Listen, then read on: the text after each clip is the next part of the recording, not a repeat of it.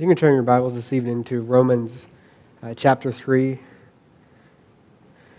We're going to be looking at verse 21 through 26. Romans chapter 3, verse 21 through 26. So, we've read this evening the story of the arrest of Jesus and the crucifixion and the burial of Jesus. And we've been on this series about giving a reason for the hope that we have. And we read this story about the crucifixion, and many of you have been following Jesus for a long time, and you know this story, and you know what it's all about, but it's always helpful, I find, to remind myself and constantly go back here and to root myself in the truths of our faith. And so as we work through these things tonight, I'm hoping that we're all edified and built up by it, that we're all reminded of what God's heart is for us. But also, as we work through this, just like every other piece of this series, this isn't just for us, but it's also a way to think through how we might be able to explain it to someone else. So maybe you have loved ones or co-workers or people that you care about who need to hear of the good news of Jesus. And maybe you're not going to explain it the way that I would explain it, but as we read these scriptures, allow God to refresh your memory and allow God to bring people to mind that you might be able to pray for them and look for opportunities to explain what this weekend is all about as we talk about the crucifixion and then on Sunday, the resurrection of Jesus. We're asking the question this evening, well, why is it that Jesus died? The last few weeks we've been wrestling with the problem of evil, and we see that there's so much suffering in the world, and a lot of it is brought about by people's wrong choices, their wrong actions, their hateful words. And as we examine that question, we saw that God is a God of justice, and that ultimately that evil is going to be judged, and that we all stand guilty before God. And I don't know about you, but whenever I do something wrong, like there's this automatic kind of response in me that wants to like make it right. And not just make it right with the other person, but I want to make it right so that I feel better. Like when I do something wrong, I feel guilty. The Holy Spirit is quick to convict us. And so like I want to atone for my sin in some way, and I want to make me okay in my eyes and in other people's eyes, and maybe God's eyes. But see, my tendency when I start to realize like I want to make myself okay before God, I start to realize that I have trouble doing that. And so I'm tempted to do a couple of things that maybe aren't God's way of doing things. Sometimes I'm tempted to minimize my sin. Like, I feel bad about it, but I don't want to feel bad about it. I want to get rid of the guilt. I want to cleanse my conscience. So I might have a tendency to minimize what I've done. Oh, it's not that big of a deal. It wasn't that bad, and I can downplay my sin. On the other side of things, I might be tempted to work really hard and show other people and show God how good I can be to show that, hey, that was a sin, but it was just a one-time thing, and I'm really a good person. And both of those things fall short of the righteousness that God has for us. I have a tendency to want to try to atone for my own sin, but I can't.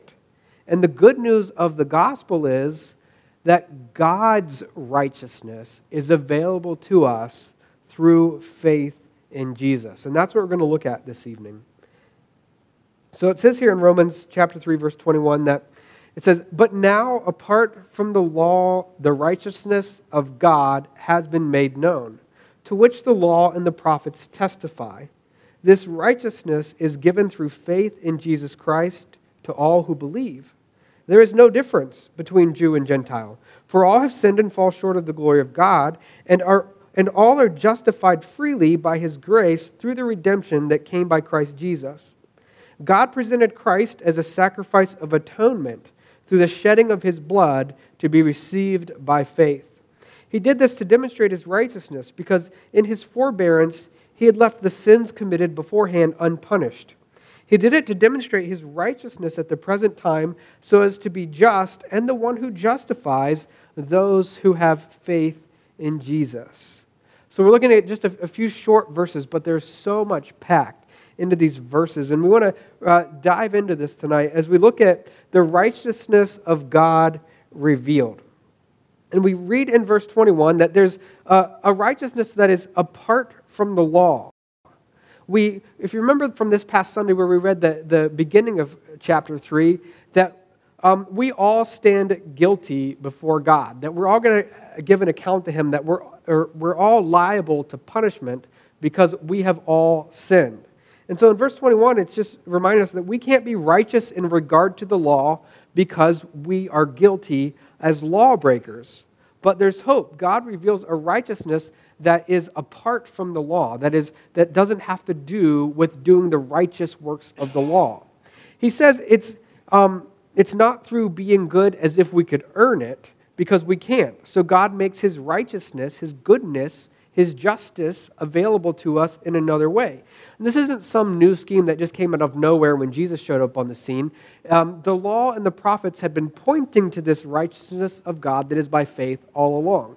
And as you read through the Old Testament, you'll find picture after picture of what Christ is going to do on the cross and how God is going to reveal His righteousness. And so in verse 22, it says that this righteousness is offered to us. The righteousness of God is made available through faith in Jesus to all who believe. And remember, in this whole series, we've talked about faith.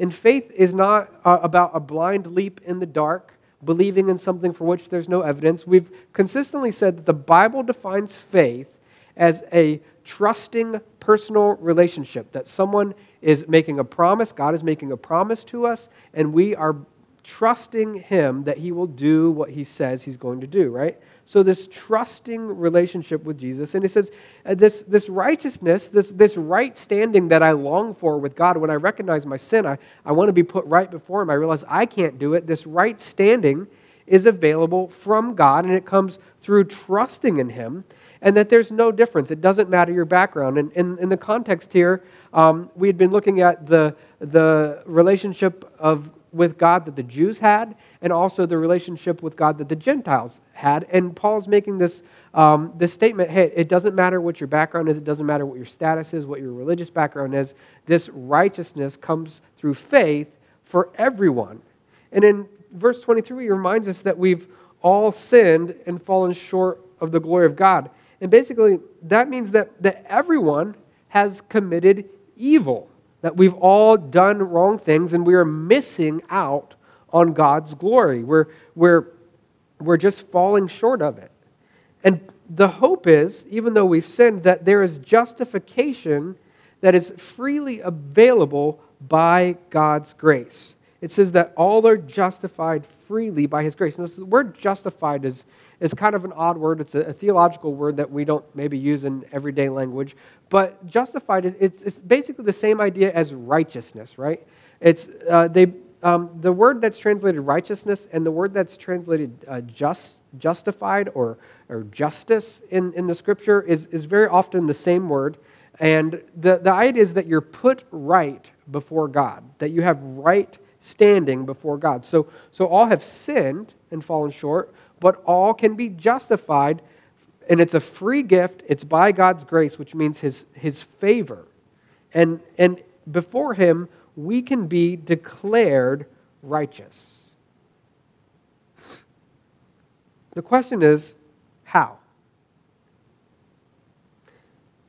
And the answer comes, it's offered through the redemption that came by Jesus Christ. All are justified freely by His grace through the redemption that came by Jesus. And this idea of redemption is about the paying of a price. Basically, we were in bondage, and Jesus comes along and pays our debt and sets us free from sin and death. And in verse 25, Paul kind of explains how all this plays out with the idea of God's justice as the backdrop, with the idea of God's love and righteousness as the backdrop. He says this in verse 25, that God presented Christ as a sacrifice of atonement through the shedding of his blood to be received by faith. Now, as we look at this word, sacrifice of atonement, in the original language is all one word. And sometimes in older translations, it's translated propitiation. Again, another word that we don't use very often. And propitiation simply means that wrath has been satisfied. So we might read this verse a different way, that God presented Christ as propitiation for our sin.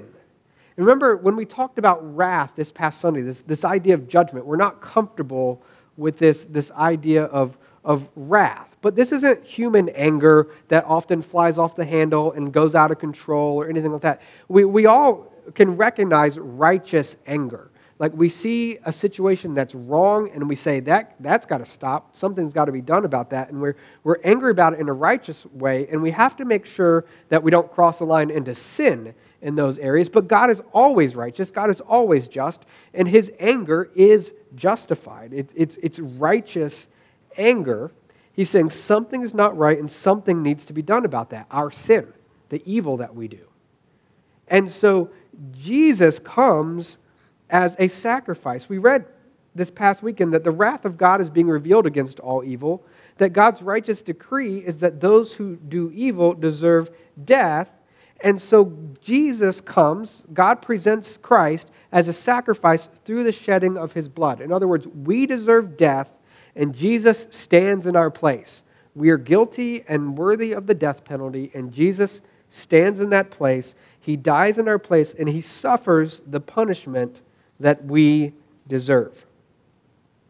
Okay, so what is God doing in all of this? Well, God has two purposes here. God is trying to show his righteousness in two different ways, and we see those in verse 26, okay? God is trying to show his righteousness, his moral goodness, and that includes his love and justice. So, he says here that God wants to show his justice. It says that there were sins that had been committed beforehand that God had left unpunished. And the idea of justice is that we are given what is our due, right? So goodness is rewarded and evil is punished. And so there was evil that had been done that had been left unpunished. And what is he talking about there? Well, the writer of Hebrews, the book of Hebrews, tells us that the blood of bulls and goats could not clear the conscience of the worshiper. In other words, all the sacrifices of the Old Testament, those sacrifices weren't going to be able to atone for the sin of humanity. They pointed to the seriousness of our sin, that there was a death penalty that we deserved. They highlighted that. And they also pointed to the need for the sacrifice of Jesus.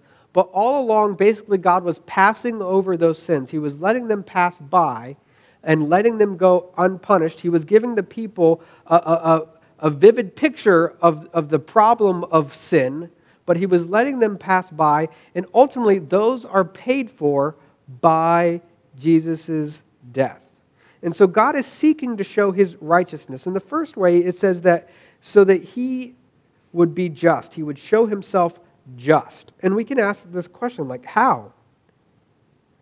How does this show that God is just? Well, if you'll remember, we said that God is just in his very nature. He gives what we deserve. He allots a person their due. And so justice demands punishment for sin. And we talked about if there had been a judge and a person was guilty of a sin and the judge just said, okay, no big deal, that crime, we can just overlook it, we can just ignore it, we would say that was not justice. That God can't simply overlook sin. He can't simply turn a blind eye to it. And so Christ, he suffered the punishment, that is death, for our sin. Now, very often, you'll get into conversations with people and they'll say, why can't God, he's God, he can just forgive sin. And there are different metaphors that we see in the Bible for sin, and theologians talk about different ways that we can look at sin, and they're all helpful, but we tend to ignore one of them, all right? So the first one would be something like a debt. Like sin is a debt that we owe. There's a price that needs to be paid, right? You might look at sin as, say, a personal offense, like in terms of a relationship with someone wrongs the other one. And there's this offense, and that can be forgiven or overlooked. But the third thing that we need to understand about sin is basically it's pictured as a crime.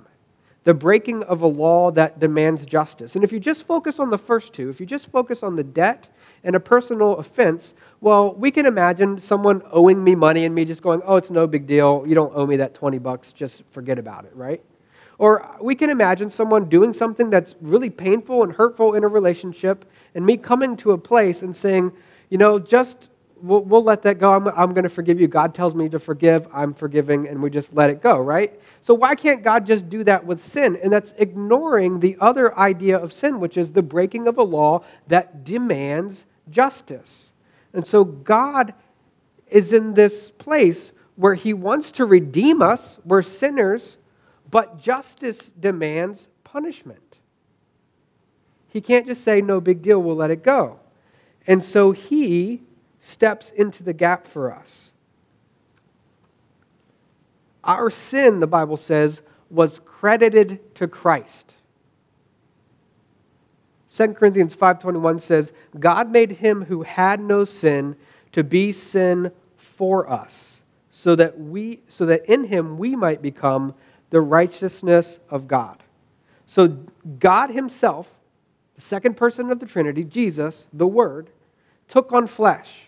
He became the God-man. And He became the mediator between God and humanity. And He voluntarily bore the penalty for our sin. It's not some random guy that God pulls off the street, not like some random innocent dude's like, you're going to die for all of humanity. That would not have been possible because we all sin.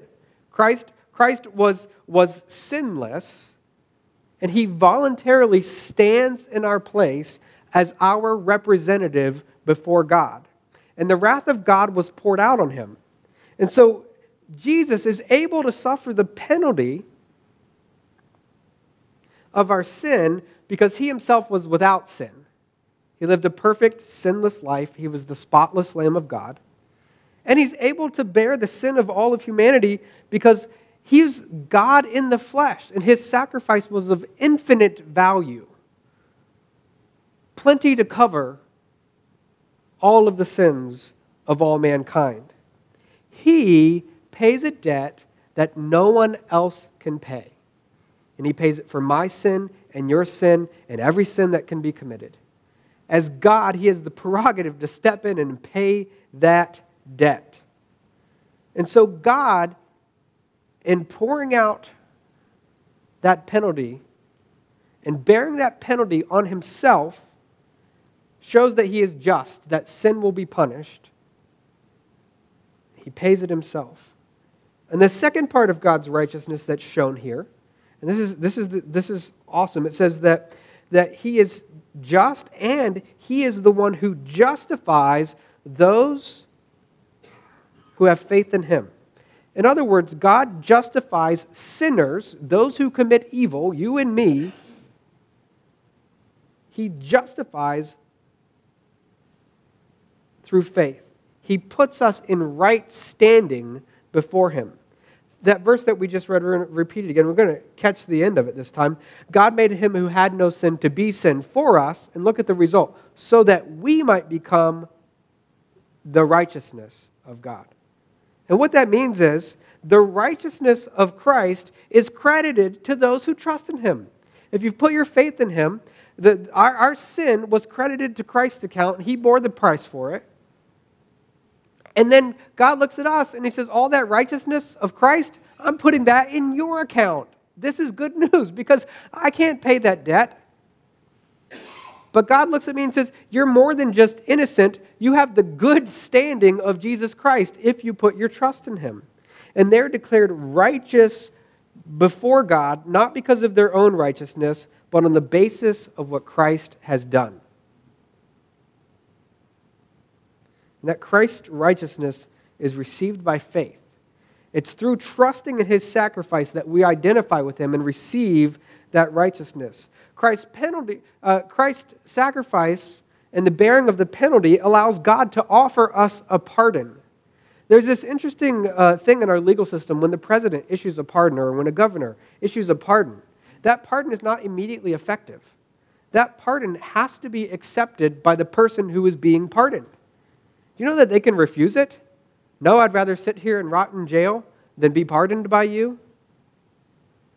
I mean, I don't know why you do that, but they can refuse it, right? And this is the state that we have with Christ. God is offering us a pardon, and it must be accepted by faith. If not, his sacrifice is not effective for us.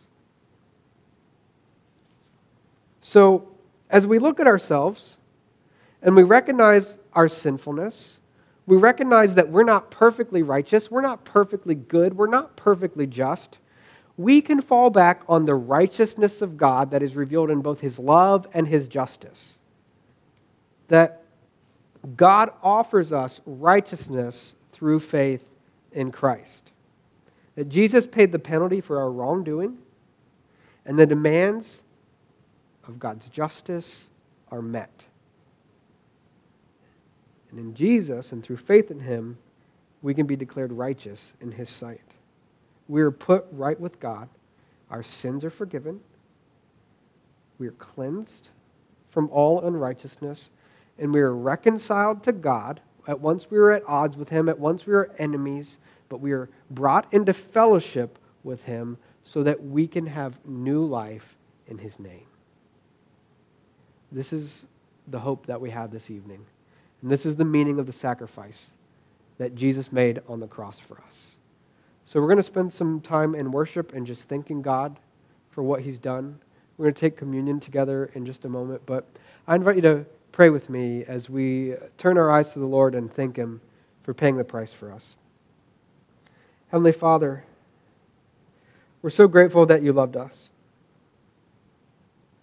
God, we're reminded that Jesus, the Lamb of God, was slain before the foundations of the world. That before you created us, you knew that we would reject you, and yet you made a plan to rescue us anyway. So, Lord Jesus, we thank you for paying the price for us so that we could have your righteousness. God, I'm thankful that that gift of righteousness is not dependent upon how we feel in any moment.